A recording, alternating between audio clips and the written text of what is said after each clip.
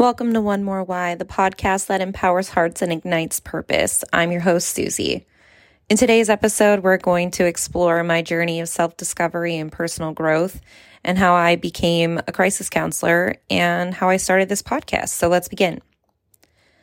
I understand that opening up about mental health can be incredibly difficult and scary, especially when it involves topics like depression, anxiety, PTSD, and suicidal thoughts. It takes a lot of courage to share your raw stories and experiences, and I want you to know that I'm here to listen and to support. So I thought, why not share some of my personal journeys so that way you can see how I got to where I am today. Growing up, I knew that there was something different about me. At a young age, I found myself acutely aware of other people's emotions, like I had a very deep understanding of their struggles. I witnessed the varying struggles that a lot of my loved ones faced with their mental health, their addictions, and for some of them, even suicidal thoughts. Yet, no one was openly discussing what was happening. A lot of people kept their feelings, their emotions, their thoughts pretty tight to the chest, and social media was the new thing for my generation. So we didn't really have access to a lot of the knowledge like we do now. Little backstory into my childhood. I was primarily raised by a single mom who was literally doing everything she could to provide the best opportunities for my sister and me. I was the oldest daughter, but I have 5 other siblings total. My mom raised my sister and me, and my dad raised my 4 brothers who have different mom. Early in my childhood, I witnessed my dad struggling with alcoholism. While he didn't want to admit that he had a problem, I started recognizing that he was just not doing things right. And I knew that I didn't enjoy being there because of it. I can recall several times when he just was too intoxicated to know whether or not my sister and I were even there. And to be honest, I had much better things to do with my weekends than to spend it in a place where I wasn't wanted. So a lot of the times I would call my mom and have her come get us. And eventually when that didn't work anymore, I started to call the police. Yeah, you heard me right. I would call the police on my dad so that I could go home to my mom because I did not want to be there. He would drive around with us while he was intoxicated. We would go into places like a grocery store, and he would embarrass us with his behavior. And it was my job as the big sister to keep my siblings safe. And if that meant I needed to call the cops on my dad to get my sister and me out of there, okay, I'm guilty. After a while, I started begging my mom to find a way to make it so we didn't have to go there anymore. I started keeping this diary of all these events that would happen while we were at his house. And I was later able to provide that to our lawyer to show to the judge to explain why I didn't want to be there anymore. And at 12, I was finally told that I could decide if I wanted to go to his house during our allocated time. And I made the decision that I wanted to distance myself from him.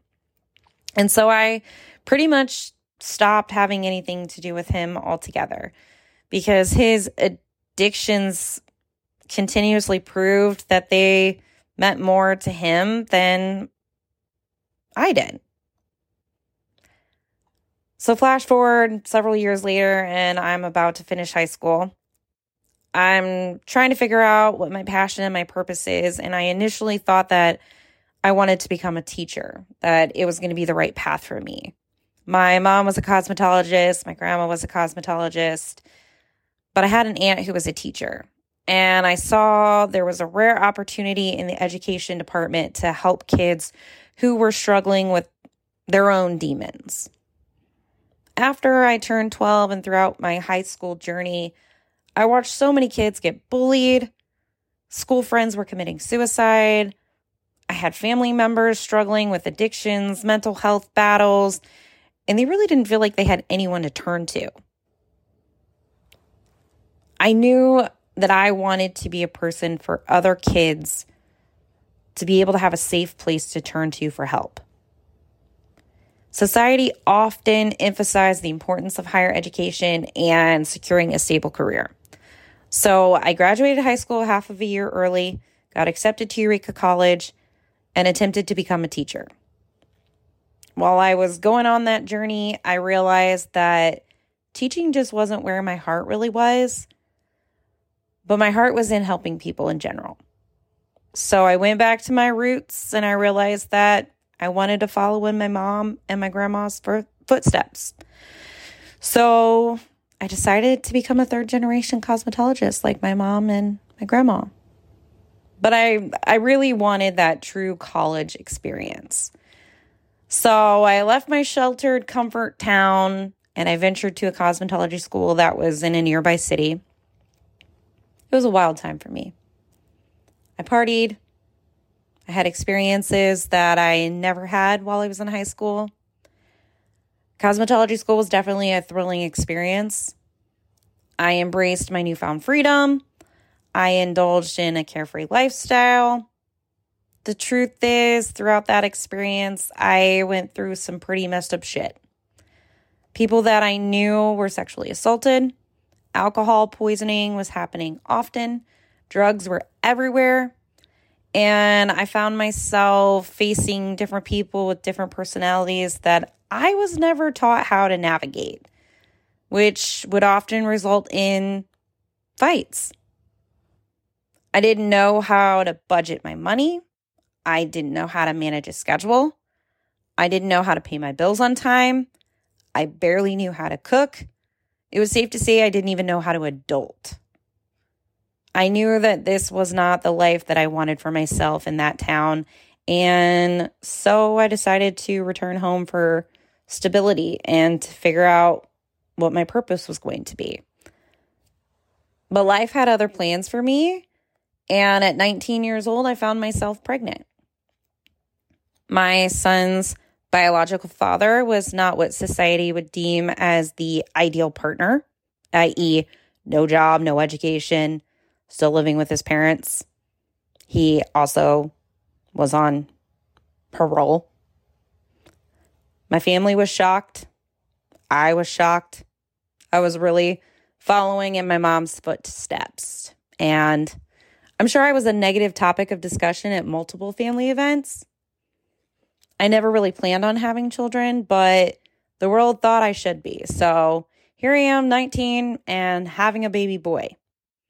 I was so upset over the fact that I was having a boy, I couldn't even come up with a name that I liked for him. The only name that I liked was vetoed by his sperm donor. Now, before y'all come at me with the, he's not a sperm donor, he's your son's father. Awesome. When you find him, if you could let him know that he missed the deadline to sign the birth certificate, show up for court for parental rights, and the court date for the name change, that would be great. Because for 16 years now, I've been the only parent. So he is my sperm donor. Okay, so I'm glad we got that cleared up. After my son was about 3 months old, I really never saw his biological father ever again, besides randomly on Facebook. Having my son was a blessing, but it definitely came with its own set of challenges. Like many moms, I suffered from postpartum depression, which went undiagnosed and untreated. I was juggling multiple jobs and trying to escape reality by drinking. I kept my emotions hidden from the world. I felt very undeserving of support and believed I was solely responsible for what I was struggling through. I truthfully believed no one would understand or care. So I continued building my career in the hair industry. I found comfort in connecting with my clients and listening to their struggles. They often would say things like, you would make such a great counselor. That coming to see me was their therapy. I began to realize that my own journey and my experiences could be channeled into helping others with their battles, with their mental health. And it was through these kinds of conversations and the bonds that I was building with my clients that I began to realize the power of empathy and understanding. And I recognized the importance of talking about our struggles. No matter how daunting they may seem, everyone deserves to have their voice heard and their pain acknowledged. I firmly believe in the power of a kind and empathetic ear. And when I was a kid growing up, I didn't realize that I was such an empathetic person. But now, knowing what I know now, I realize that was the case. After almost 15 years in the hair industry, the world shut down and COVID hit. I was struggling with having to end my dreams of owning my own business, but also if I would even ever be able to do hair again. I was suffering with varying degrees of pain in my right arm that would require one surgery that eventually turned into several surgeries. And after talking to so many of my clients over the years, watching people that I cared about go through mental battles and just having this passion for helping people, I decided to go back to school to become a counselor. I wanted to provide a safe space for people to be able to share their story, to feel heard, and to find comfort in knowing that they're not alone in their battles with their mental health. Opening up about mental health, depression, anxiety, PTSD, suicidal thoughts, it can be extremely challenging. It requires vulnerability, trust, and it's often met with a stigma or indifference. But every story shared, every struggle acknowledged, brings us one step closer to understanding and healing. And it's my hope that through my own journey, I can offer kindness, empathy, support to anyone who may be fighting their own battles in silence. And while there are so many more stories, battles, and challenges that I have faced over the 36 years, these are a few of the specific ones that shaped my desire to become a counselor. And there's some that I can't share out of just concern for other people involved. After spending a year now working as a crisis counselor, specifically trained in helping people struggling with suicidal thoughts, I knew that I wanted to take that passion for helping people and now my knowledge of suicidal ideation, self-harm, and suicide in general, and share it in a more direct way, which is why I started One More Why. So I want to end today's conversation by saying that you are not alone and your feelings are valid. No matter what you are going through, there is always an opportunity to grow through it.